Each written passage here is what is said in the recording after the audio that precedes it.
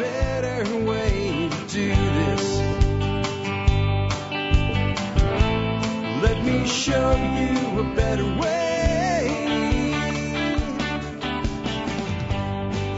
Hi, folks. This is Jack Spirko with another edition of the Survival Podcast. As always, one man's view of the changing world, the changing times, and the things we can all do to live a better life, if times get tough or even if they don't. Today is March the 26th, 2018. This is episode 2189 of the Survival Podcast.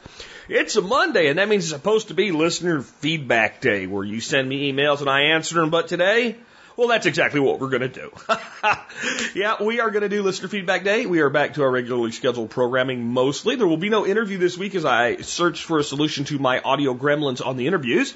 We have not had any problems with the audio quality of the show itself, so the show will go on because the show must go on.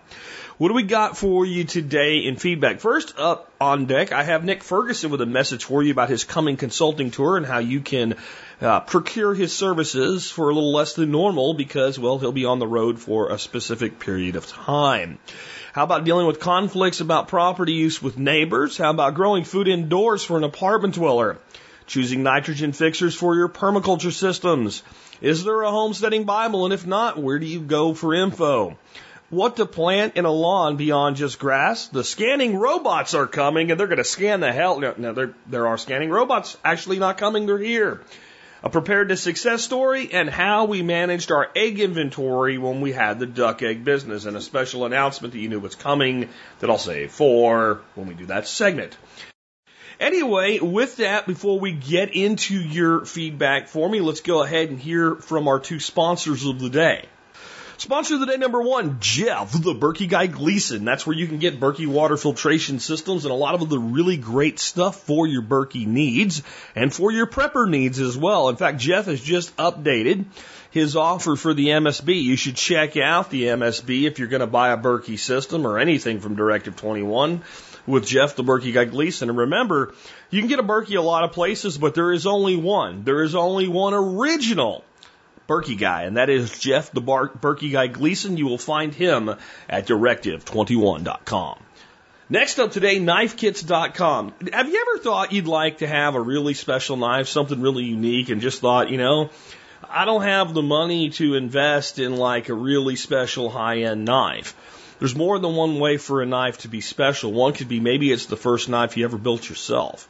And I know what you're thinking. I don't have a forge. I don't have grinders. You don't need any of that. You can do it with simple hand tools, some epoxy, and picking some stuff out at KnifeKits.com. And you might be thinking, well, I'm not sure how to do it. That's all right. They have DVDs and books that tell you and show you exactly how to do it. And if you need some help figuring out what you need, you can pick the phone up and give them a call, and a real person will answer the phone and help you. You can get all of that more at KnifeKits.com. And again, they also do a discount for members of the MSB. So if you're going to place that order at KnifeKits.com, check the benefits section of your MSB first and go ahead and get that discount code. And before we hear from Nick Ferguson and get into your feedback for this show, let me remind you that one of the ways you can help support this show is by becoming a member of the Member Support Brigade. If you do that, you help support the show at about 18.3 cents an episode. So if you think we're worth a couple dimes an episode, consider joining, then use all those discount codes we're always talking about to get your money back and then some. Most people that are MSB members say if they use their discounts a few times a year, they don't just get their money back, they end up profitable. That's what I try to do when I put the MSB together. I try to put together a program that would let you help me help you and help you back. And that's what the MSB is. It's a triple win. I win because I get to do what I love to do, which is teach and entertain. You win because you get to support the programming that you love, but you can get your money back and then some with the discount codes. For the triple win, it's the providers and the supporting vendors. They win because guess what? They get to get business they wouldn't otherwise have. Let me tell you something about one of our sponsors today, NE Seed. I decided to pick up, it was like 20-something bucks worth of seed. And I even went to the MSB, my own MSB, and I logged in. And I was sitting there and I looked at the thing and clicked the link and went over to NE Seed to buy some stuff. And then I realized after I checked out, in fact, it was while the little spinny thing's going when you hit pay, dummy, you didn't put your discount code in. Well, they got the order, they recognized my name, and they refunded me the amount of the discount, which from NE Seed is a good, it's 20%. they gave me the discount back even though I screwed up and didn't put it in. I wasn't even going to ask them. I was like, it's $5 or whatever. You know, it's a program like this that has support of people where they recognize the value you guys bring. That's a pretty telling story for the MSB. And I wanted to just give any seed props on that. If you're looking at where you're wanting to buy seed by, like the ounce and 4 ounce and pound for vegetables and stuff like that, I'm doing a huge amount of planting in my food forest this year. Man, any seed, check them out because they have that quantity that, makes it really make a lot of sense. And the other thing is some of you guys are in you have friends and stuff that are community members and all, and you might want to look at putting together a package deal on seed and splitting them up because you save a lot of that money that way buying in bulk as it is. Then you throw 20% on it. Yeah, it can really save you some money. All right, so with that, on saving some money and on doing the right things with your property, Nick Ferguson is going to be touring the South, Southwest, Southeast area, Central United States, all kinds of places. And for more on that, here's Nick Ferguson himself to let you know what he's going to be up to and how you can procure his services during this time. Hey, all you TSP listeners, Jack offered me the opportunity to give you guys a shout out on my upcoming consulting trips. I'm going to be headed out of town on the road to visit some people and do some consulting this month. And some of you are yelling, yes, I need Nick to help me. You might be someone who wants to start up a backyard nursery and you don't know where to start or how to set everything up to help you be successful. Well, that's where I can come in. I can literally get all the components you need for an intermittent mist propagation system, bring everything to your property, find a good location. We can set it all up in an afternoon. I can show you how to do it. You might be wondering why have me help you? Because it'll save you hundreds of hours of research, trial and error, hundreds of dollars in savings just in trialing bad parts and materials, let alone the thousands of dollars in lost plants because you didn't include one simple preventative fix to keep your system working. And it could save you years of just messing around with this, trying to figure these things out. I've already made the mistakes and figured out how to set up almost idiot-proof systems. But let's say you're a prepper. You're one of those hardcore preppers who has a bug-out location, lots of MREs, but really isn't into the homesteading and plants garbage, Do you really want to eat those MREs and freeze-dried meals for years if stuff ever really did hit the fan, if times really did get tough? Or would you rather have a gourmet backup plan? How about a free food system all set up, ready to go at your bug-out location that'll take care of itself? A system that will make food with no extra outside inputs, meat and vegetables and fruit. I can show you how. How valuable would it be to have fresh meat, fruit, vegetables ready to go should you need them in a grid-down scenario? I've been to several really cool bug-out locations, and people will spend tens of thousands of dollars on bunkers, weapons, and the most awful food imaginable. So why not drop $2,000 on setting up a system that'll protect you from prying eyes, provide all the vitamins and minerals you need, feed you with good produce and gourmet meat, and not need any work other than maybe yearly maintenance from when you set it up to when you really need it. You can literally set and forget. Then if you ever need to kick it into production, you can have a game plan that's easily implemented, and you could be harvesting meat in 2 months' time if everything went right. Or you might be more of a permie who's been bit by the food forest bug and you need a plan. I can come up with a list of plants and trees and show you where to plant everything. We can draw up a plan on paper, mark down where everything goes, and then actually mark with numbered flags where you'll need to plant each thing. I can take the guesswork out of something where you wouldn't know you made a mistake until 5 or 10 years down the road. And maybe you're just a pragmatist. Several times I've walked onto a landowner's property with them before they decided to build and even before they decided to buy. And within 30 minutes, saved them $30,000 in expenses. I made their life way easier when it comes to maintaining their driveway and their house just by careful observation and knowing how living systems work and how water flows across a landscape. I was able to guide them away from bad choices that would have cost them big years down the road. So if you're one of those who've been thinking about having a pro come out to your place and help you with some great advice, identify opportunities on your land, maybe troubleshoot problems you've been having, or just fix your paralysis by analysis, now is one of your only chances this year. I have a lot going on starting next month, so I really doubt I'll be able to schedule any more consulting trips after March. I might be able to, but I really doubt it. I'll be traveling to Georgia, Tennessee, Alabama, Mississippi, Arkansas, and maybe the adjoining states as well. It's $800 a day for the consult, and depending on how far you are from the last stop, there may be additional travel expenses if it's a long trip. And honestly, I'm cool with bartering some things too. You can email me directly, nick@homegrownliberty.com. If you need more info or want to get on the consulting tour, I'm actually headed to the border of Alabama and Tennessee this weekend. And the big pro for getting on one of these consulting tours is oftentimes I just completely eliminate the travel expenses, which can drop your cost by about 50 and 60%. So it's a major discount. So if you've been thinking about it, you better get on it. All right, that's about it.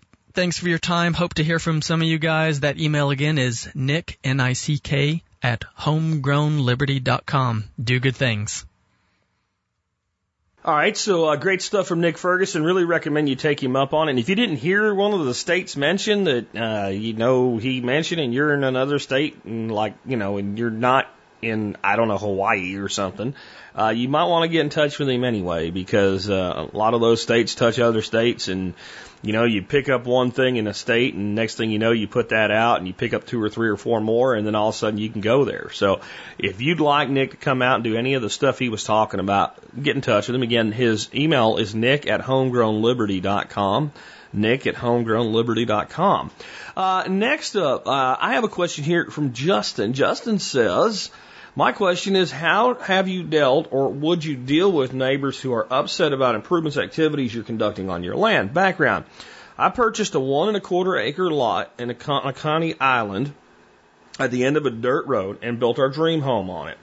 Part of the deal with my wife was that I would wall in a portion of the backyard, small price to pay for not having to live in an HOA, so our girls could have a safe place to play. Our lot was the vacant lot on the street, and our neighbors over the years got really used to having a desert open space next door.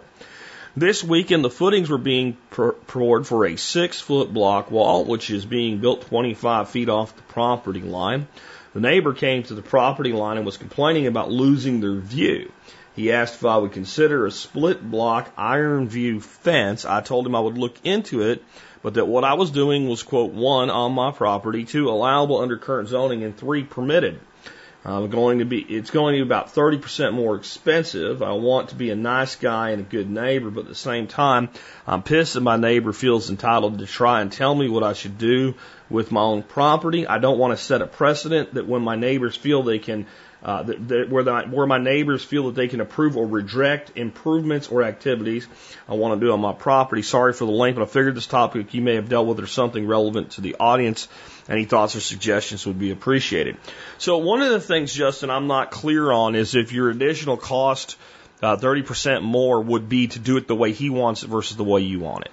So let's start out with the first thing.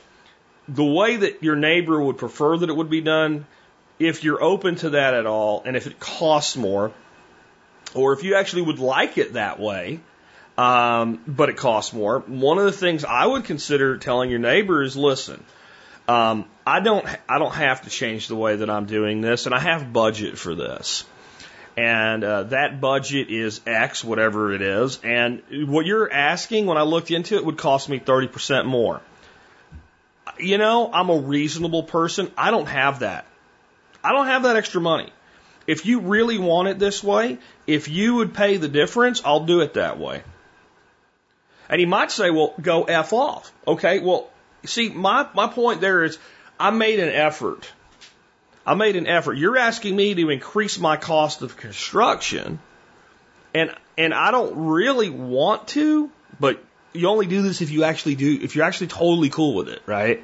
But you want me to do this for you. Well, this is the extra money that it's going to cost me. So if you'd be willing to do this, then I'm willing to change the design and do something that's more fitting with what you'd like. If you don't want it, what I would say is, listen, I'm sorry that we disagree about this, but this is my property, and sir, I have no intention to ever tell you what you can and can't do with your property. And I'm just looking for the same courtesy. I would never in this situation be like, well, there's nothing you can do about it. I'm going to do it however the hell I want to. That starts shit off on a really bad note.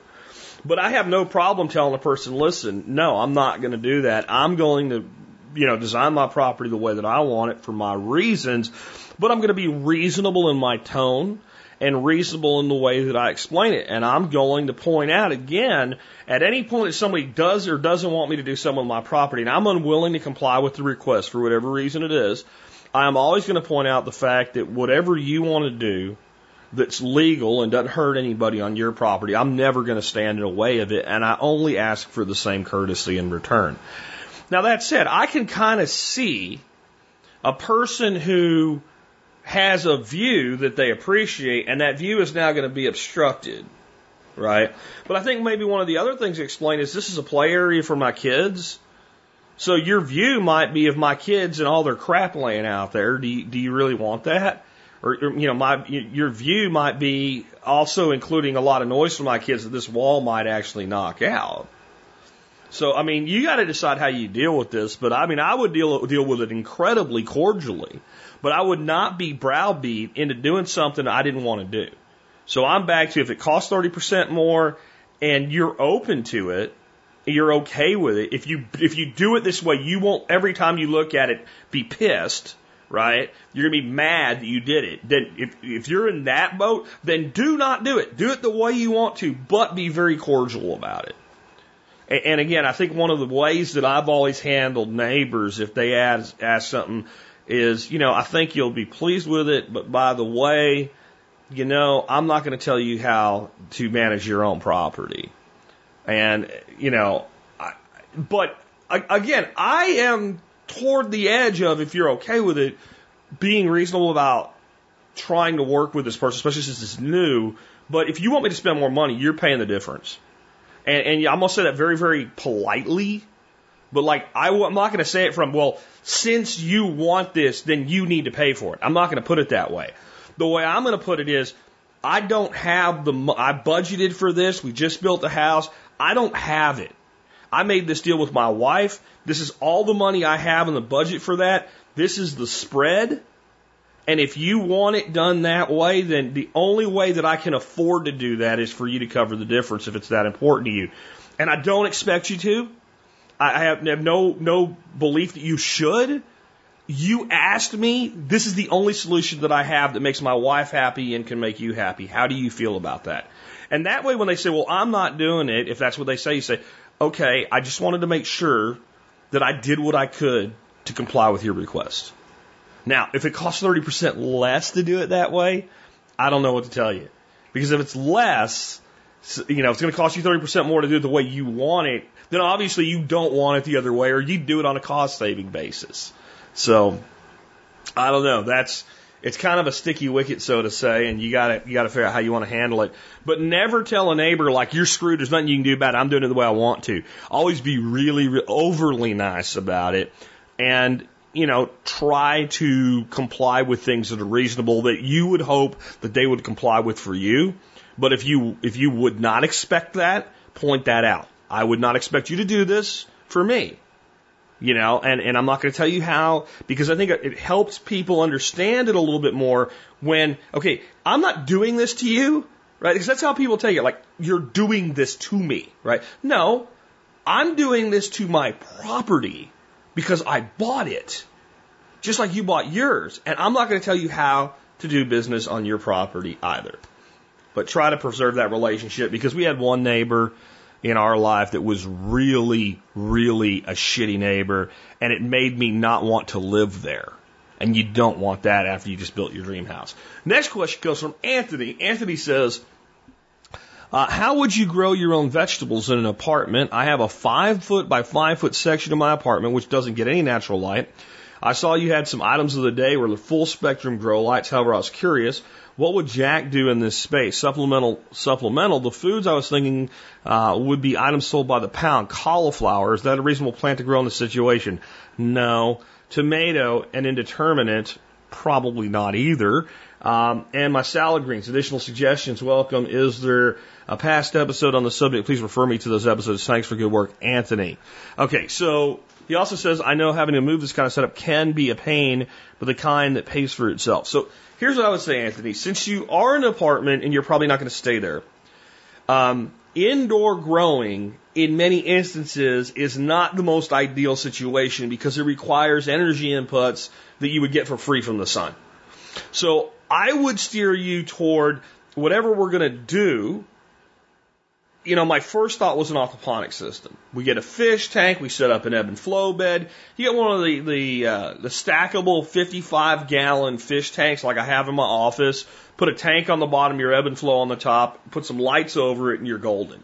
And you could do that in spades in a 5-foot area. You could even maybe put in some other beds that come out and make it kind of U-shaped. Because the 55-gallon tank is right around 4 foot long. So you could have kind of a U shape there and do some other beds, and you kind of walk in to the, you know, your overhead stuff. However, it is a pain in the ass to move, and you know, it's a whole additional skill set taking care of fish and things like that. And you got pumps, so there's more energy being taken out of it. Whereas, what if we did something that when you did move to a house, even if you didn't want to grow indoors anymore or only do it part of the year, it still did something for you. So what I would look at doing is building a rack system either based on T8 or T5 lights. And I think you'll be happier if you're actually growing things all the way out with T5s. I'm going to steer you away from indoor tomato plants because they're so big. And you got to get light on the whole thing. If you wanted to do things like tomatoes, then I would suggest that you go to something like I have, which is a grow tent. I have a 4 foot by 4 foot grow tent. It might look kind of, you know, honky sitting in there. It might look like you're growing the special herbs or whatever, and a really high end set of lights. The advantage there is when you move, it's still a great way to start a lot of plants. You know, we can throw some heating mats in there. We can have complete climate control. And when we have that garden, we can save hundreds and hundreds of dollars starting plants. The lower cost and easier way, though, again, we just build ourselves a shelving system with T5 light fixtures in a way where we can raise them and lower them. And we grow on shelves. And I would focus on growing plants like greens and herbs. And I would do almost 100% of that. If you wanted to just do microgreens, then you could use T8s with no problem whatsoever. One daylight and one low spectrum bulb. With T5s, I would go with the full daylight spectrum on both bulbs per fixture. And that's probably what I would do. And I would grow anything that you can grow to about a foot or less and harvest it. That would be kind of my litmus test. Even peppers. Yeah, you can grow a pepper plant indoors. You can do. It's a lot of work to grow a pepper. And if you look at the price of peppers through most of the year in the store, you'll never get an ROI on it. If you look at salad greens and some of the deluxe greens and stuff like that, that's where you get a return. If you look at growing things like parsley and basil and other herbs that we can take small snippings of and get a lot of flavor and a lot of bang for our buck with over and over again, that would be kind of the way that I would lean. And you can do this a couple ways. You can buy a system that is designed for this. Again, and T5's shop light basically are kind of the best for this. I do like the LED full spectrums. They're nice. They do some things really, really well, but I get a lot better results out of them using them to start plants and get them up to where they have a few true leaves on and then moving them out into a greenhouse or something like that, or getting them out into a garden, than I would say trying to fully grow a plant. Unless you go to the very higher end stuff, you know, something like a 600 watt King Bow or something, which is almost a $200 light. So I don't know that you want to do that. Again, we can put these T5 light fixtures together, $200, we can do like 3 fixtures for that. And maybe $250 to do 3 fixtures and 3 shelves. And then again, when you move, now you can start all the plants you want for your garden. So, and then moving that actually is not a big deal. The shelving probably take apart and fold down flat, and the lights, you just want to wrap them in something so they don't break. And if they do, you're out of light tube or two, you replace them. The fixture should be pretty solid. That's what I would do if I were in your situation. I don't know that's what I would have done 10 years ago, but with the last 10 years behind me, it's what I would do today, Anthony. Hopefully that helps you. Next up, this is from Trevor. A lot of gardening type questions today. I have a question about the best perennial nitrogen fixers. Hi, Jack. My name is Trevor, and I have a question about nitrogen fixers. I'm looking to plant a few nitrogen fixers around my property and looking for a list of good ones. I want something perennial that preferably produces its own fruit, similar to the amber autumn olive that you and Nick showed in one of your videos. I'm not really looking for chop and drop nitrogen fixers at this time. I live in North Louisiana and have relatively acidic soil due to all the pine trees. Thanks in advance, Jack. Keep up the good work. Well, there's not a lot of them that are really heavy food producers that are also nitrogen fixers. And if you're not chopping and dropping, the fact that they're a nitrogen fixer may not be that beneficial to you. And let me explain to you why. So when we plant any sort of a plant, let's say seaberry would be an edible, but I don't know how to do in your southern climate. You can always try it. It's not done good here, but you have acidic soil, I have alkaline soil. So seaberry might do wonderful where you are. And that's an incredible nutraceutical plant. But let's say it's producing those nitrogen nodules on the roots. If we at some point don't prune that plant back, it doesn't like just go, hey, you know what, everybody, free for all party, everybody take some of my nitrogen nodules. The way we get nitrogen released into a system is by pruning back the perennial. And when we prune back the perennial balances itself by self-pruning back some of its own root systems, specifically smaller hair-like roots from certain areas, which have those nodules on them. When those roots self-prune, that's when that nitrogen really becomes available to the other plants. Now, there's probably some transference through exudates between one plant and the other while those plants are growing, but it's generally in that pruning, pulsing process that you get nitrogen. So first of all, do you need nitrogen fixers in your system? Do your plants, because the nitrogen, fixation is heavily based on the permaculture that came out of the tropics where the soil is extremely thin and nutrient just goes away very, very quickly. So you got an acidic soil, probably sandy soil, so that can drain kind of quick. But if you have a lot of organic matter and life in your soil, you're not going to have a nitrogen deficiency. This is more of a kickstart mentality with nitrogen fixers to support trees and other things that they do. But autumn olive is honestly, for what you're asking for, the number one thing I'd recommend. Now, Coldstream Farm used to sell autumn olive seedlings for like less than $1 a plant. I bought like 100 at a time, and that's why I've got them all over here. Even with 50% losses, 200 of them, you end up with 100 plants. And you get the ones that are really hardy, and you got some variants in them and some genetics and all, that's great. But they don't really have that anymore. Now, if you don't have a very large property, though, and you need 10 of them, I would go by named varieties. The other thing I would look at is gumi. Named varieties of gumi, G-O-U-M-I, and I would plant those as well. These are like autumn olives, but they get bigger. Now, you might see a gumi out there that's marketed under the name Sweet Scarlet as a pollinator. I have one on my property, and to tell you the truth, I don't see much difference between it and the plain old seedling autumn olives. The fruit is much smaller than the gumi, and it's a great plant. It is what it is. And what I was getting to is you can find named autumn olives in a lot of places now. It's getting very hard to find them in, quantity of cheap, just seedlings. Of course, you can go find someone that has autumn olive and get some seed from them or cuttings and make your own. That would be another option. Another option you might consider, again, you didn't say anything about the size of the property that you have, but an incredibly valuable tree in the landscape. And it's up to you how big it gets, because if you prune it, you can keep it smaller, and if you don't, this is a huge tree. But honey locust. Now, I would not plant honey locust on a property of a person that I hated. That's how much I don't like honey locust as a straight up plant. They have thorns with thorns on them, and if you break the thorns open, there's thorns inside the thorns. It is that bad. They make, they make freaking black locust look like a fur baby. So why would I bring it up? Because there is this magical thing called the thornless honey locust. And I would just say if you plant thornless honey locust and you see thorns on one of you planted, cut that thing to the ground and kill it and don't let it grow. And you need to do a good job of making sure that when they're dropping seeds and all, that there's not a bunch of seedlings coming up, because you can end up starting out with thornless and end up with thorned from seedlings. Nature finds a way and reversion does occur.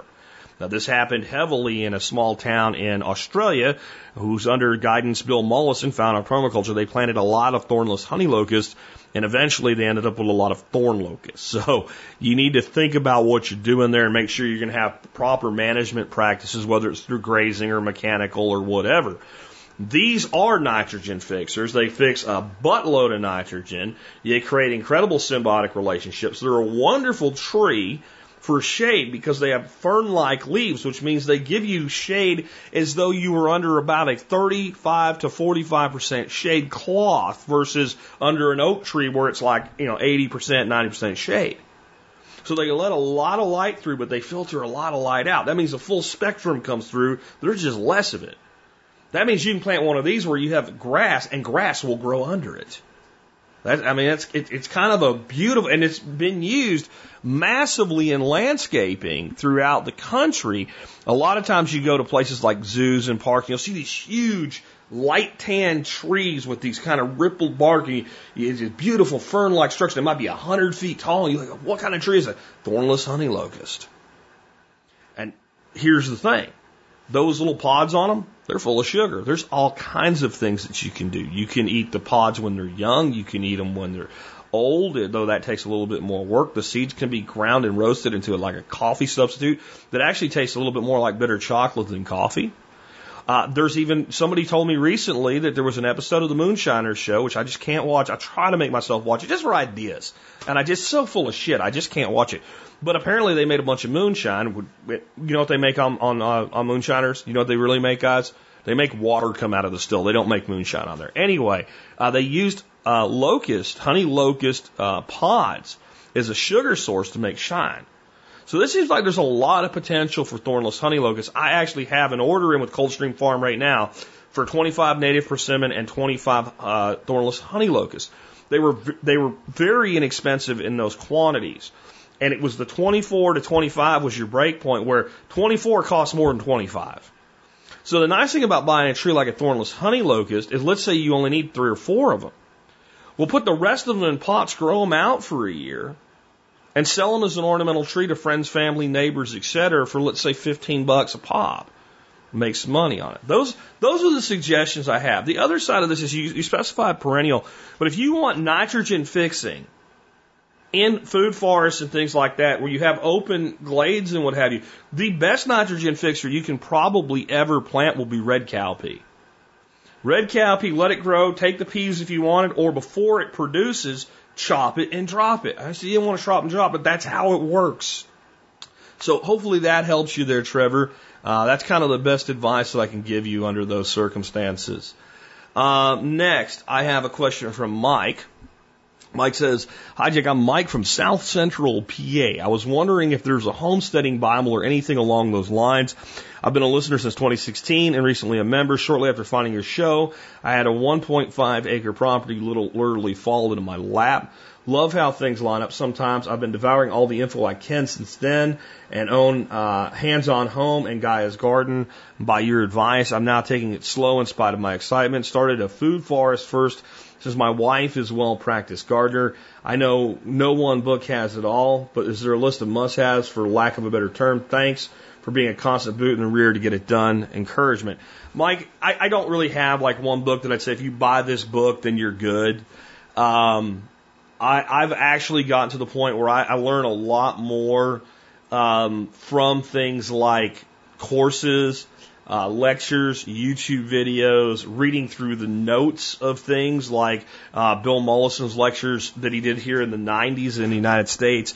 There's a huge download that's free that was assembled by a company called Barking Frogs Permaculture. It's over 100 pages. You're probably not going to do everything in it. It's certainly not a homesteading Bible, but the way that thing opens the mind to what's possible is pretty cool. I'll put a link to that in the show notes because that's free. What I've come to over the years is an understanding that the biggest thing that happens, that's probably a good reason to not have a Bible of homesteading, is that people want to do everything. They want to do everything at once. And I think that the best thing that you can do is you decide a thing you want to do, and then you find the materials that you need to do that thing. So, you decide that one of the things, and I really think the way to approach a homestead is to figure out the things you want from the homestead rather than the things you want to do to the homestead. So, what you want from the homestead, one thing people generally want is food. One thing is beauty, etc. So if you want food, then you need to figure out, well, what do I want to eat that I can produce for myself? And generally that'll fall into two primary categories, one being plant and the other being animal. Whether that animal means meat or animal product, like let's say a goat for milk. Which personally, I think if you have goats, you will probably hate your life, but some people do and like it. Or it might be a product like eggs from a chicken or a duck or a quail. So then we determine, okay, instead of getting crazy like every homesteader does and ending up with 24 chickens and they can't even give the eggs away. For the next 3 weeks, we're not going to go out of our way to eat eggs. We're going to live our life the way we live our life. And we're going to write down every egg we eat. And over 3 weeks to a month, you're going to get a pretty good aggregate average of how many eggs your family actually uses.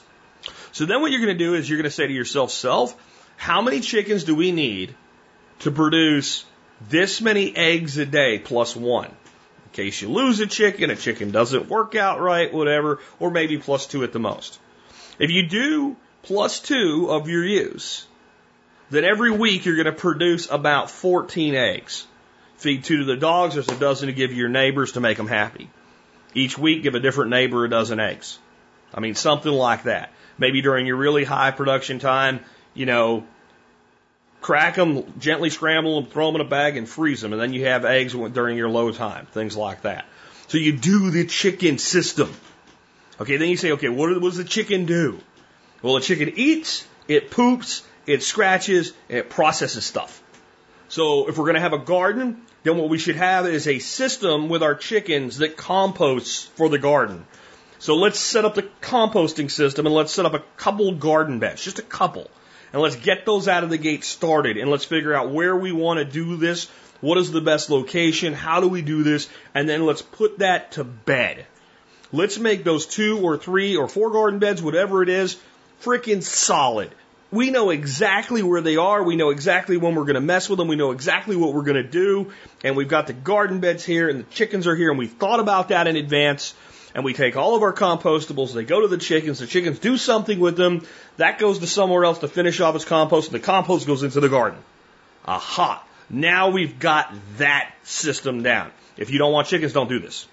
Okay? Though I think they are the best single homesteading animal that there is. I love my ducks, or I did love my ducks. I'll talk about that with the final question of the day. And it is probably the case that someday there will again be a very small flock of personal use ducks on this property. But when it comes to the ability to take material and process it into a form where it composts beautifully, the chicken is the worker. And you can have, we have 4 bantam chickens, and we have right now bowls of freaking eggs. Bowls of freaking little chicken eggs.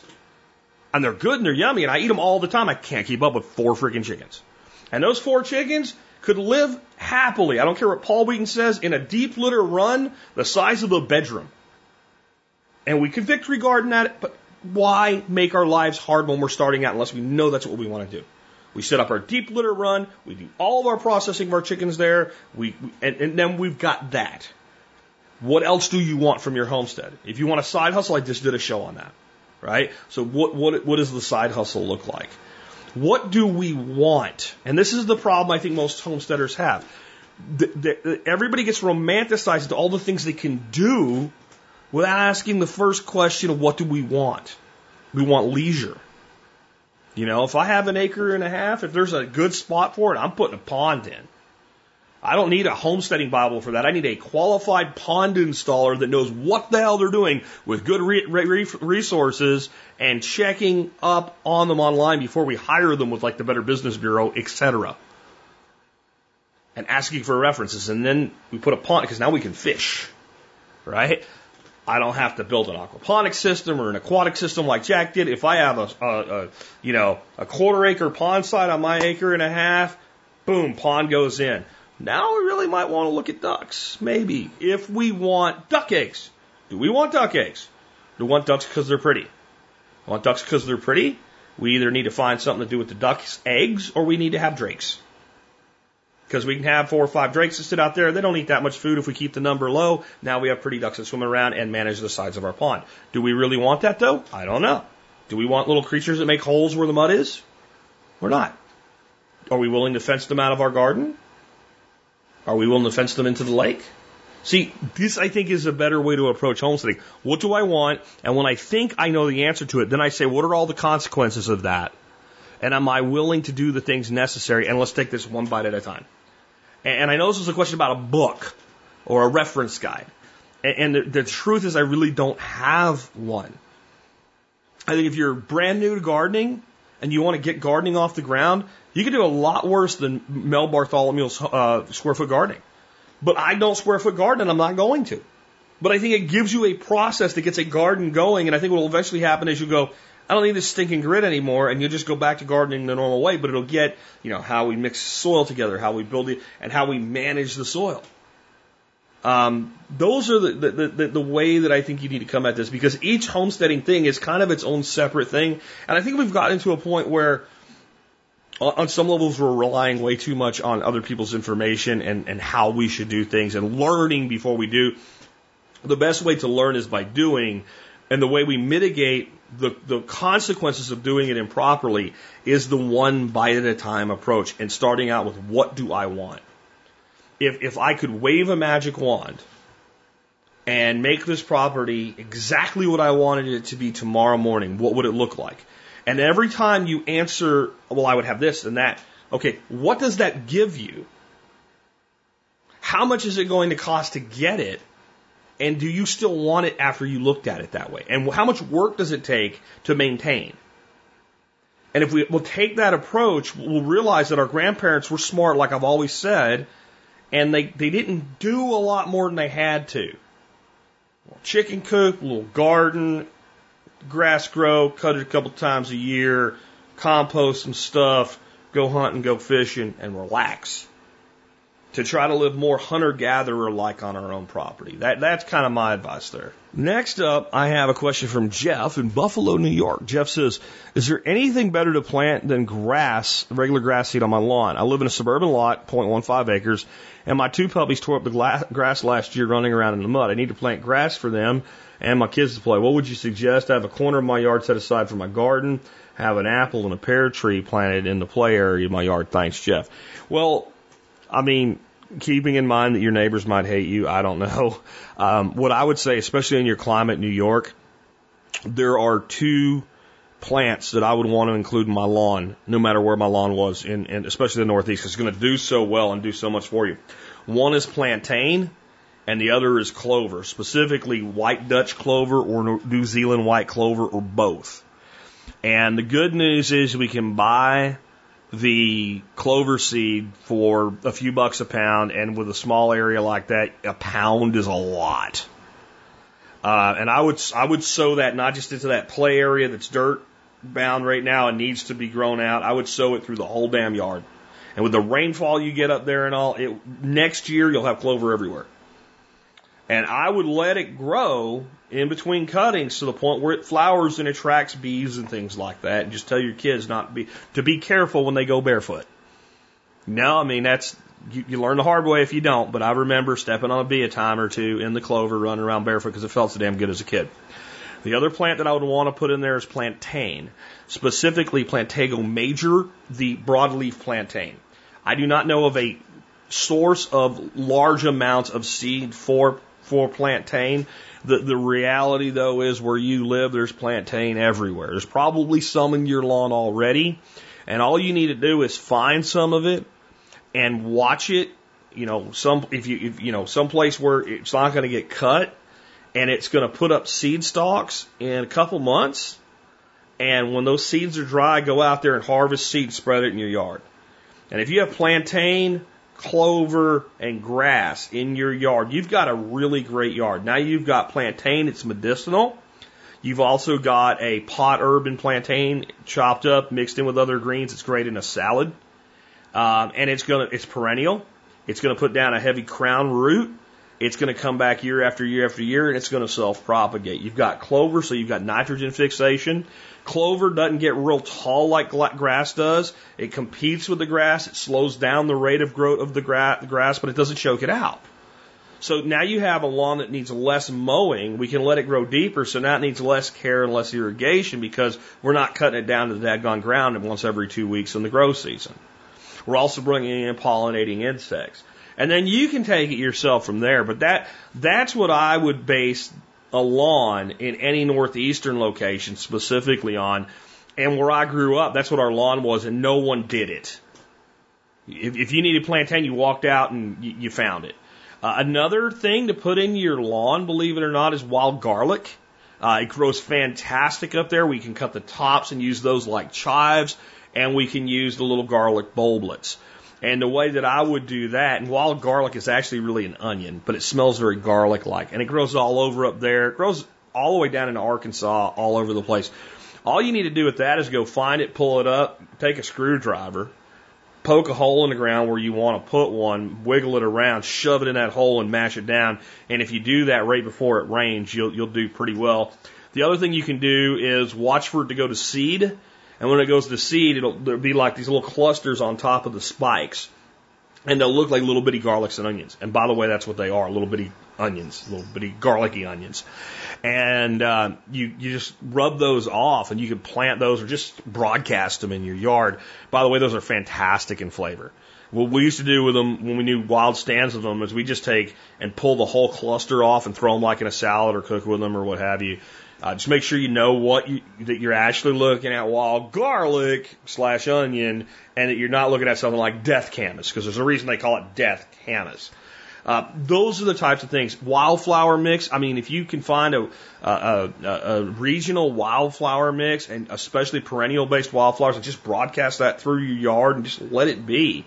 And again, I don't know what kind of neighbors you have and what have you, but my preference is to mow as seldom as possible with the lawn. So I want to let it grow right to the point where if I wait another week, it's going to be hard to mow. It's going to choke the mower out. And if you go much more than that, then actually when you mow, it's worse because there's so much discharge that you actually, what you're throwing back on the lawn weighs down on the rest of the grass. So kind of keeping an eye on it, mow as little as possible. Maybe certain areas that get more dominated by the clover, don't mow. That's kind of my approach to this, and hopefully that is helpful to you as well. Next one is I'm gonna play you the video, the audio of the video that goes with it. It came to me from Josh, and in the title of it says Walmart launches a small army of autonomous scanning robots. And what Josh says is, in the video, one lady asks if this will take jobs. The guy's response is, no, it will make stalkers' jobs easier. I don't think we're at free fall yet, but it's creeping up on us very steadily. So with that, let's go ahead and hear from this story online, and we'll give you a link to it in the show notes where you can check it out as well. It could be a game changer for retail. KPI X5's Kid Doe shows us artificial intelligence will soon be put to work at Walmart stores around the country. For a glimpse of the future of retail, we head to Walmart in Milpitas. The company is launching a small army of autonomous scanning robots. That's a nice one. It's so cool. It's about 6 feet tall, equipped with an array of lights, cameras, and radar sensors. It goes up and down each aisle on its own, about 2 to 3 miles per hour, scanning the shelves for empty spots and also checks the price tags. Because the robot uses LiDAR and other video cameras, what it actually sees is very similar to what self-driving cars see. The three-dimensional world it sees is detailed enough for the algorithm to figure out what's missing and needs restocking. And when an employee standing on a ladder gets in view of the camera, yeah, it'll scan that too. Do you feel like a proud papa? Martin Hitch is the chief business officer at Bossa Nova, based in San Francisco, the company that made the robot. He says it's supposed to drive around obstacles and look for alternative routes. We boxed it in with 4 TV cameras earlier, and it made a decision on the fly as to how to figure out a way around so that it could carry on with its job. That's the most rewarding thing. The robot can scan an aisle in about 90 seconds. That's a fraction of the time it would take a human to do the same job. It doesn't get bored, distracted, and presumably doesn't make mistakes. The goal? Fewer empty shelves and better selection. Walmart is testing the robot in 50 stores across 4 states. Wow. So is that taking somebody's job? It's not taking somebody's job. It's designed to improve the job. Deborah Espinoza is skeptical. She works at San Jose International Airport and says when automated checkout was introduced there, cashiers were laid off. Walmart says that they are freeing up their associates to provide better customer service. You buy that? No. Walmart says it's still too early to say how the robots will impact their workforce. Because technology changes the types of jobs that we have, but nothing will replace customer service and human interaction and being with other people and being serviced by a human. In Milpitas, Kit Doe, KPIX5. Well, first of all, the lady that says she doesn't believe that it's not going to cost jobs is absolutely correct. It'll make their jobs easier. Do you know what it means when you make somebody's job easier? It means that one person can do more. And then what does that mean? You need less people to do that job. And as far as customer service, does anyone here feel like the customer service that you generally obtain at a Walmart store is extremely valuable to you?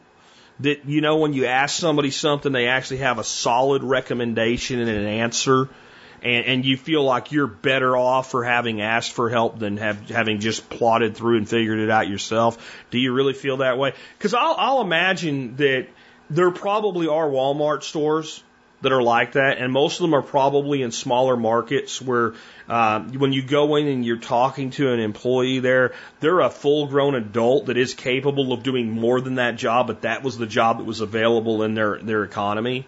So that's the job that they have. Many times they're people that, you know, do little projects of their own and things like that. And, you know, they've worked in the store for a long time and they actually give a shit. So when you say, where is something, they actually know. And when you say, well, if you know you're kind of in their little hardware department, I'm trying to do this. Oh, I did that once. Let me show you. I'm sure those Walmarts exist, but they don't exist here where I live. I mean, I'm going to say, I know it's going to piss some people off to work for Walmart, but if you work for Walmart, you know what I'm about to say is true, even if you don't want to admit it.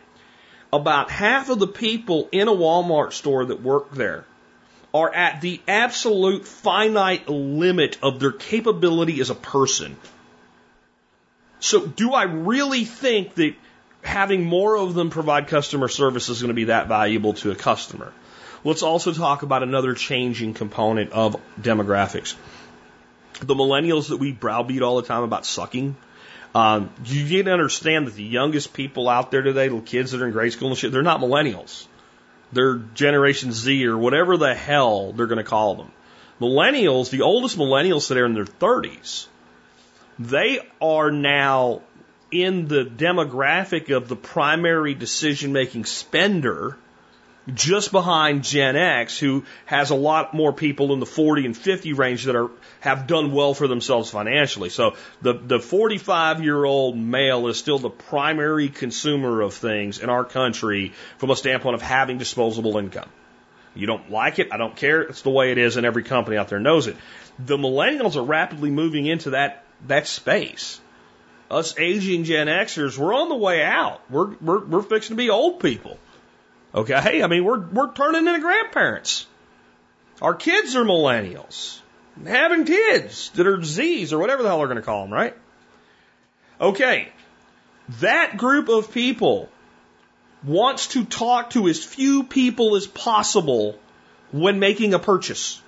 They don't like people. They grew up in a world with a cell phone, a computer, a tablet, the internet at all times. Their primary means of communication with their real world friends that they actually meet and have drinks with and shake hands with and hug. Like not cold, distant people, you know, on Facebook by a handle. The primary way they communicate with the people that they love is in text. They don't like to deal with people. And again, my experience is I understand why. There is a large segment of society that I loathe having to ask for help when that's my only option. Because I know that I'm going to deal with stupidity and incompetence, but they're who I need to get this thing done. It's like going to the DMV or what have you, right? Like, I must rely on this person. And the millennials and the next generation have grown up in a world of technology where I don't have to deal with you until you're a last resort. So if I don't want to deal with the person at Walmart for customer service, I just want the answer now in a competent way. What does that for me better? Somebody that I have to try to find, then ask a question who doesn't know, so they ask somebody else. Or an app. See, what is the main thing you use people for in a store other than to check out and to put shit on the shelf so you can buy it? Where is X? Okay. Every department store should already have an app that handles what is X. And some of them do and don't even know that they do. For instance, I gave up a long time ago at Lowe's walking up to somebody and going, hey, where do you guys have the fill in the blank? Because it usually results in a blank stare. And I work in home goods, and that's like hardware, and I'm not really sure, but I know somebody. And then you're following one person looking for another person. With the exception, I'm going to tell you what, like where the grill stuff, the outdoor stuff, the tractors, all that shit is, usually the guy managing that has his shit together. I don't know why, but he does. But if I'm looking for a hasp, for a door, I don't need a person. I need the freaking hasp. So do you know how I do that at Lowe's? I open up Lowe's.com, and it knows my closest Lowe's store. And I put in hasp. And it shows me there's the kind of hasp I want. And it says, hey, not only does the store that you're closest to, because you're standing inside of it, have those hasps, they have 27 of them in inventory. And they are in row 7, bin A5. 7A5. But there they are. Now I don't need you to tell me where the damn hasps are that you should know because you've worked in this store for 20 freaking years or whatever it is. So the concept that people are actually going to resist this is fantasy. And I know I see people on sometimes, I will never do self-checkout because that takes away somebody's job. And you're in a union? No. Well then, that's union mentality. Even though this is better, faster, more efficient, it takes somebody's job away. So we should continue to pay more for it, wait longer for it, and get lower quality service when we do it because someone needs a job. And it's just not reality. And it's not the way things are going to work. And to tell you the truth, if it wasn't for unions, we'd be further along in this process. See, these companies, they do business in all 50 states, and the influence of unions varies greatly state to state to state. The influence a union has in Illinois or Pennsylvania or New Jersey is significantly less than, let's say, the influence that a union has in a state like Texas or Alabama or Florida. So this shit's going to happen. And again, any belief that it won't is a fantasy. And whenever someone says, but what this technology does is make the job of X person easier, okay, that means that X person is going to be reduced in required numbers, and companies do not hire people just to give them jobs. They hire you because you can do something that they need done that's profitable. And the minute you're not profitable, you're either fired, you're replaced, or you're accepted as a necessary evil. So, for instance, I might be required by law to have a certain type of inspector in my operation that I really don't need, but the government was successfully lobbied to the point where they put that onerous requirement on me. Like, let's say in a chicken processing factory, I have to basically pay the salary of the inspector, give him full benefits, and an office space where he stays at my facility. Well, he's not profitable to me, but he's necessary. If you ain't necessary or profitable, you're gone. And then how necessary are you? And can that necessity be replaced by a technology? You are also gone. And this is everything. Blue collar, white collar, everything is going to be more and more replaced by machines. And no, people won't resist it. And the primary people that will resist it are baby boomers, and they're aging out. And the next 3 generations will mostly embrace this. So don't think it's going to go away or slow down. It's going to speed up, and eventually it is going to snowball. And when it snowballs, it's going to run away with everything. The people that are naysayers are going to be like the people that stood on the street in New York City in 1899, and one of them horseless carriages came through, and there were horses and donkeys everywhere, and piles of shit everywhere. And they said, "Oh, that thing will never take off." And by 1915, the only horses there were the ones that gave people rides in the park. It'll be a little bit, and boom. So stay alert and stay marketable in your skill set and your value to other people, because there is a place for that. It just isn't in stocking shelves or ringing up groceries. Yesterday I went to the grocery store. The most painful part of it, waiting in line to pay for my shit. Do you really think if they had scan and go when I had to go to the grocery store last minute for my wife, that I would have stood in line to protect somebody's job who wasn't good at it, which is why the line moved so slow? Not a chance, buddy. Not a chance. Next, John from Colorado has sent me a quick success story. He says, Jack, my folks still live in New York, and they were hit with a few wicked storms lately. During one, the power went out, and electric company said it would be a minimum of 5 days until power was restored. When my mom came home from work, she saw lights on in the house and was confused. My dad had taken his inverter and hooked it up to his car and ran extension cords outside into the house for lights and a cycle door freezers on for a few hours the Spirko Harris way. I turned my dad onto this a long time ago after listening to you and Steve talk about it. You made their lives a bit easier during the outage, which ended up being like 6 days. Thanks, John. You know, I think that especially parents, when you have your kids getting that first home, and you say, or the first apartment, and you do a housewarming gift, and you spend $50 to $100 on something like a comforter or something like that, let them pick their own damn comforter out and pay for it. You know, or a picture or whatever. You know what you need for a home warming gift? A couple extension cords, a couple of those orange 3-way things from Walmart that are a couple dollars a piece, and a $50 inverter, and an hour of instruction. When the power goes off, do this, clamp this on your battery. We're going to put this on a piece of pine board right now so it doesn't go down in there and get blown up. Set this here, plug this in. Let's go plug your refrigerator in, make sure it works. Wow, look at that. Your refrigerator works, so your freezer works. Okay, here's a moving blanket. I got you that too. It was like $5 at Harbor Freight. When the power goes out, throw this on top of your refrigerator. It'll help keep it cold. Plug this thing in, run it a couple hours every 10 hours, and your food will be just fine. Don't open it unless you need to. Eat the ice cream first. Here's a couple lamps with LED bulbs in them. Plug those in. Now you got light. Here's a car charger. Make sure while you're running your car anyway to do this stuff, you plug your dadgone thing in. Here's some end-loop batteries. Boom. Now that's a home warming gift. You know? Depending on how much you like somebody is how much that you do. But I mean, I think it's one of the best preparedness moves that a person can make to buy a $50 freaking inverter to make your $30,000 to $40,000 generator work.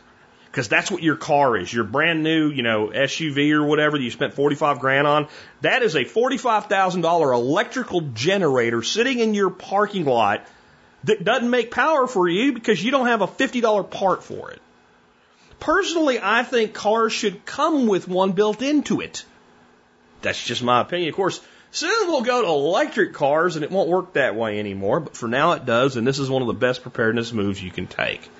All right, this is my last one for today. This comes from Weston. Weston says, Hi, Jack. I just finished listening to episode 2186 where you talked a little bit about the changes that have happened to your duck egg business since Dorothy hasn't been involved as much. What caught my attention was when you described Dorothy as being a little anxious about having so many eggs on hand at one point and then ultimately being able to find customers for them all. My question is, could you describe a little more about the system that you have or had for keeping track of the eggs? Do you keep track of which customer each dozen is going to? Do you keep track of spoilage, i.e. when the dozen is too old to sell? My side hustle is that I've developed a mobile app called Mother Hen for iOS and Android that helps keep track of a backyard flock of chickens. I've gotten requests from my users to add the ability to keep track of egg inventory in addition to egg production and finances. However, we at our homestead only produce enough eggs for our own needs and give away to friends, so I thought I would ask someone who has more experience with the business side of it. Thanks, Wes. Okay, Wes, here's the deal. I wouldn't have used this app and neither would have Dorothy. But that doesn't mean other people won't. I'll tell you what we did. It was very simple. Every day we picked up eggs. Eggs came in, they got processed and put into cartons. On that carton went a date. The date was not the date they're bad, the date was the day they went in the carton. If we had 4 extra eggs today and didn't fill a carton, that carton went in the indoor refrigerator with 8 empty holes in it. The next day, the eggs got picked up again and that carton would get filled out, and the date that would go on it was the date that was already there, the day before. So we always might have one odd carton that wasn't completely filled, and we dated it the day the first eggs went into it. And that simply meant what? That simply meant that the eggs that were added to it were a day less old. So we were erring to the side of caution. The eggs went into the refrigerator. My wife has a dedicated refrigerator just for eggs, and sometimes she would spill over into my extra beer refrigerator if her inventory got high. She stacked them with the thing facing out so you could see the date on them, from oldest to newest, top to bottom. When somebody was buying eggs, unless they had a specific reason, they got the oldest eggs we had on hand. And we would also work with a lot of people that would buy like 6 dozen eggs at a time, and they would buy like once a month. And eggs are fine for 60 days, at least, as long as they're kept refrigerated. Actually, sometimes even if they're not, depending on how they're stored and how they're handled. So what we would do then is if a person was buying 6 dozen, we'd say, can we give you some older ones? And just use those first. So if we had some that were as old as, let's say, 2 weeks old, when we had an inventory capacity, when we had more inventory than we had sales, we might give them 2 dozen that were a couple weeks old. We might give them 2 dozen that were weeks old, and we might give them 2 dozen that were just picked in the last day or two. And that way they had plenty of longevity in their 6 dozen. Well, that's about it. If we got to a point where eggs were going to get older than we would like for selling, which for us was about 30 days, we would go ahead and take those eggs and we'd either hard boil them for ourselves, cook them for ourselves, crack them and freeze them for ourselves, or feed them to the dogs. Or she'd hit her list up and say, hey, I've got some, and I've got a couple that are almost about a month old. They're still fine. Would you like those? I'll give them to you at a discount. Maybe give them $1 off a dozen or something like that, depending on how many we had. In the end, the problem of having too many eggs was always short-lived. Because as soon as she would go work her customer list, they would just be gone. Or it would almost be like, she'd come in one day, too many eggs. And like she'd come back to me the next day and go, I don't know, like 5 people called and they're gone. Now I'm on a list again. So a big part of that was effective marketing. Now the announcement I said I'd say for the end. On Sunday, last week, I guess, yesterday, the last 9-mile farm duck left to go to his new home down in Granbury, Texas. In fact, I think like 20 of them went to one place altogether. We now are duckless. We are empty nesters for real. We have no ducks. And I'm going to begin the process now of rebuilding some things out where the ducks were living, where the duck house was, putting a little perch in there for the little chickens, the little bantam chickens, getting their composting system that's currently in the aviary set up out there, and teaching them that they go to bed at night in the house with a closed door. And eventually automate that so that, maybe once a week we would have to do something with them. We'll go out there every day anyway, but, if we have to leave for a few days and somebody's watching the place, not a big deal. Not a big deal at all. So that's kind of the end of an era, right? It's the end of an era, if anybody remembers that from Friends. It's the end of an era. And I have mixed emotions about it. Every time we would be giving them to people when we were selling them off, I'd be like, I'd talk to the person, what are you looking for? And a lot of them, I want a diverse flock. People just wanted 5 or 6 different breeds if we had them. And I'd be like, oh, okay, well, let me get you a Welsh Harlequin. And I'd get the certain one. Okay, you know what? This Welsh Harlequin, we got a batch of silvers. This is a gold-faced one, and she's a really great duck. And you realize, I know this individual duck. I raised this individual duck, and now I'm sending her, to live somewhere else. It was hard on some levels to do that because, you have a lot vested. I don't just mean money. I mean vesting in emotion into these animals. And, we did a great job with these birds. And, we fought off predators for them. And we raised them from little babies. And we did 3 seasons of Duck Chronicles and all. But in the end, the lifestyle is just what we're looking for.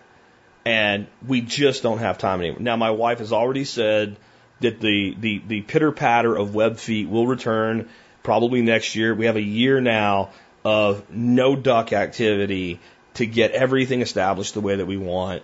And then maybe next year we'll get like 4 ducks, and they can live with the chickens. And, then they can be ducks that live in a duck run, but they can come out, in the evening for a couple hours and be trained to go home and things like that. 'Cause we are going to miss having them around. We really are. I'll miss the geese too, but I don't miss having, every time I plant a sapling, having the freaking goose eat all the bark off of it because it's angry because I don't recognize this new thing on my property or what have you. So it's a big change. But I think it's a change for the good. Next up, as we're wrapping up today, I want to let you guys know Biltong for Breakfast is well into production now.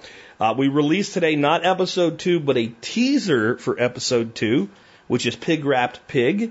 And we corrected the audio as best we could with the over amplification of the audio with some editing software. But, this episode coming out, episode 2, and there might be a 3 that we can get out of it.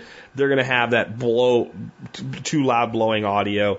But Saturday, my buddy Hatch is coming here to do some consulting for us, and we're buying some equipment from him. And we're going to hang out. We're going to do episode 3, 4, 5, whatever the hell it is of Biltong for Breakfast. And we have a new piece of equipment that allows David and I to both be mic'd, and he's going to teach us how to not be idiots and not overblow the volume and make sure that, we do things right, and a little bit of work with David on the filming aspect of things. But we're going to try to keep it a little bit hokey, a little bit just not perfect. We want you to be able to hear us well, and we want to be able to see things well, but we don't want it to look like something you're going to see on the cooking channel or something like that. We want it to be real and authentic, like you're here with us. So that's coming, and I think if you haven't checked out Biltong for Breakfast yet, it's at biltongforbreakfast.com. We've done a pretty good job of getting it off the ground, and it's only going to get better from here. And hey, if you check it out and become a subscriber now, which is free, you can say one day, I remember when your audio sucked, just like people today say, I was with you in the car and I remembered your first week and your audio sucked and you got better. That's what we're doing over there. Now, that takes us to our item of the day, which coincidentally is another one of my cooking cheat codes, which fits in. And if you subscribe to Biltong for Breakfast, you're going to see this ingredient used pretty soon because it is absolutely going to be one of the items that we're going to be cooking with this Saturday. It is Walkerswood Traditional Jamaican Jerk Seasoning. Again, this is one of those items I think belongs in your pantry that I put in the group that I call my cooking cheat codes. I talked about doenjang fermented soy paste last week. This stuff is the bomb. Now, I've always loved Jamaican chicken, Jamaican jerk chicken, and so much so that long ago, when I was broke even, because it's really not expensive to make Jamaican jerk chicken, it's pretty easy, I taught myself how to make it. This is before the days of the internet. You didn't just look it up. And, you get your Scotch bonnet pepper, so usually here that means you get habaneros as close as you're going to get, and your scallions and all this stuff. And you make this jerk seasoning, and you rub your chicken with it, and you let it sit overnight, and you cook your chicken. It's really not hard.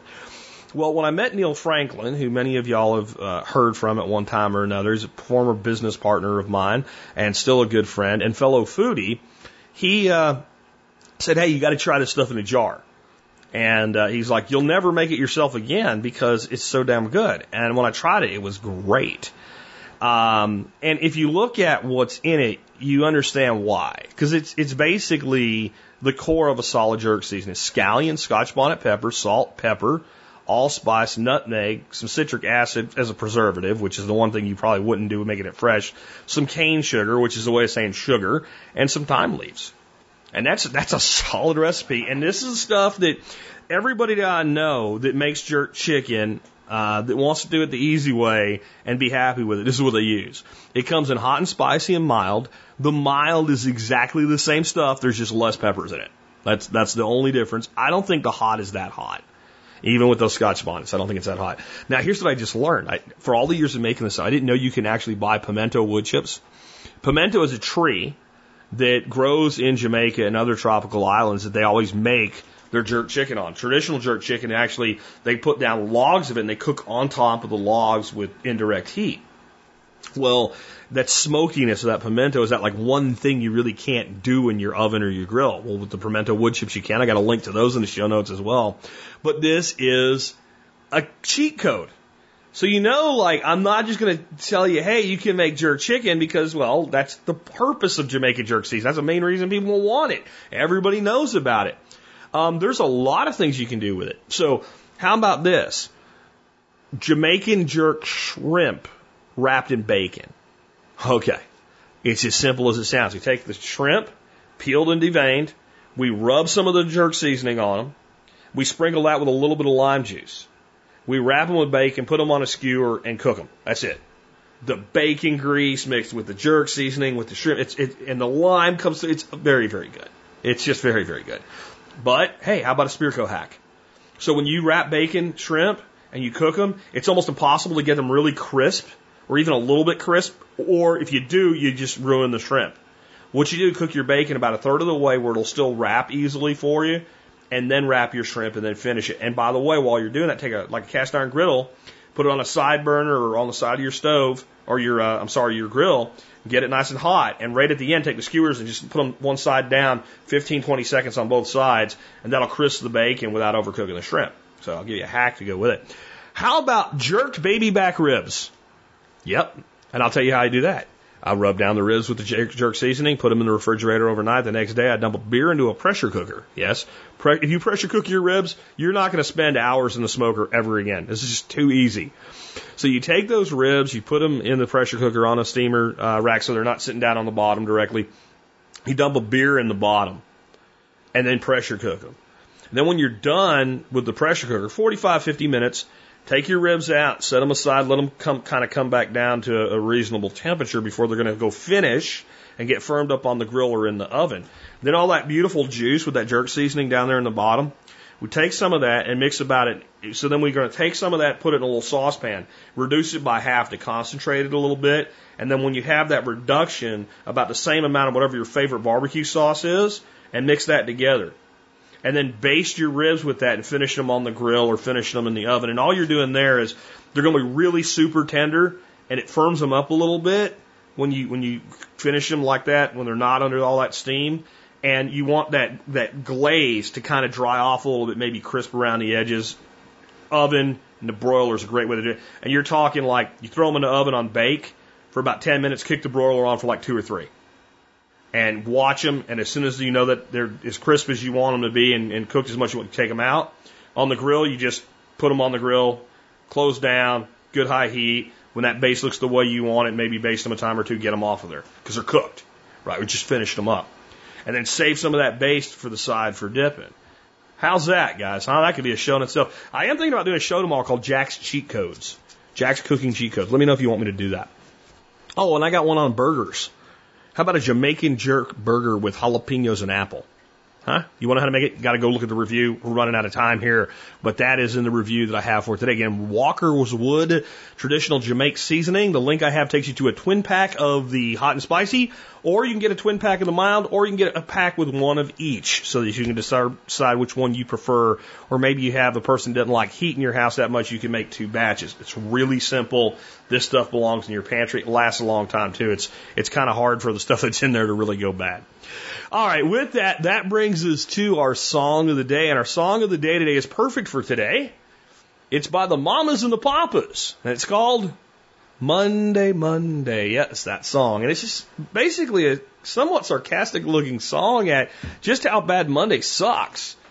Yeah, you have that great weekend, and even Tuesday, Wednesday, Thursday, like, it all seems like uphill from there. They say Wednesday's hump day or whatever, but freaking Monday, man.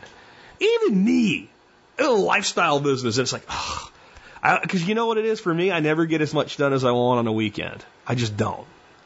And, you want to get that one more thing done, and you don't do it. And now, you got to get back to the grind and get back to work. Monday, Monday. But even though it's kind of melancholy and sarcastic, this song, it also is kind of upbeat. And here's my thing. When you say Mondays suck or Tuesdays suck or Wednesdays suck, whatever it is, I don't know who the hell hates Fridays, but whatever. Every day that you get to wake up and participate in is a good damn day to have. With that, this has been Jack Spirko with another edition of the Survival Podcast, helping you figure out how to live that better life if times get tough or even if they don't. Monday, so good to me. morning, it was all I hoped it would be. Oh, Monday morning, couldn't guarantee that Monday evening you would still be here with me. Monday, can't trust that day. Monday, sometimes it just turns out that way. Oh, Monday morning, you gave me no warning of what was to be. Oh, Monday, how could you leave and not take me? Every other day of the week is fine, yeah. But whenever Monday comes, you can find me crying all of the time. Monday, so good to me. Monday morning, it was all I hoped it would be. But Monday morning couldn't guarantee that Monday evening you would still be here with me. Every other day of the week is fine, yeah. But whenever Monday comes, you can find me crying all of the time.